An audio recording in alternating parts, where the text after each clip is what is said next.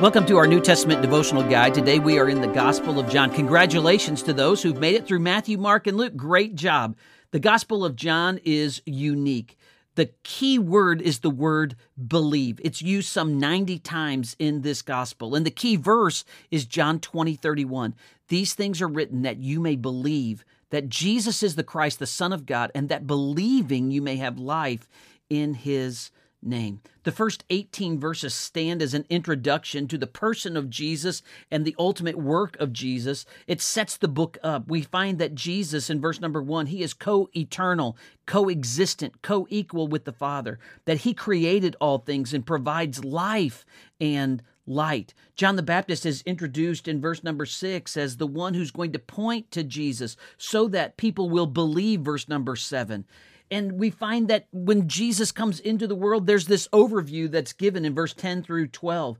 There are going to be those who don't know Jesus. There are going to be those who don't believe Jesus. But as many as receive him, to those he's going to give the authority to become children of God. To those who believe, there's that word believe again.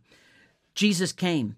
John pointed to him. He came full of grace and truth, verses 16 and 17. He came to manifest, to make the Father known. Now we pick up the ministry of John the Baptist in verse number 19 as he is pointing and sharing the message about Jesus. He's confessing he's not the Messiah, but he's pointing to Jesus. Then it says in verse 29, the next day. So the next day after John has been questioned about his position and pointing to Jesus, we find that Jesus comes walking toward them, and John points and says, behold the Lamb of God who takes away the sin of the world. Israel would have been familiar with the sacrifices.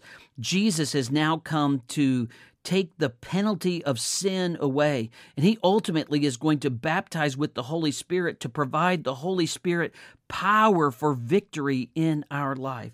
Jesus is the Lamb of God. And then notice in verse number 34, he says, and I have seen and testified that this is the Son of God. The word Son of God is used 9 times in this gospel, key as well. Then we see in verse number 35 that it is, again, the next day. So another day in the life of this first week of Jesus' ministry. And again, we see the picture, behold the Lamb of God. John's disciples start following Jesus, and they're wondering, Rabbi, where are you staying? And Andrew then speaks up to Peter, verses 40 through 42. We have found the Messiah.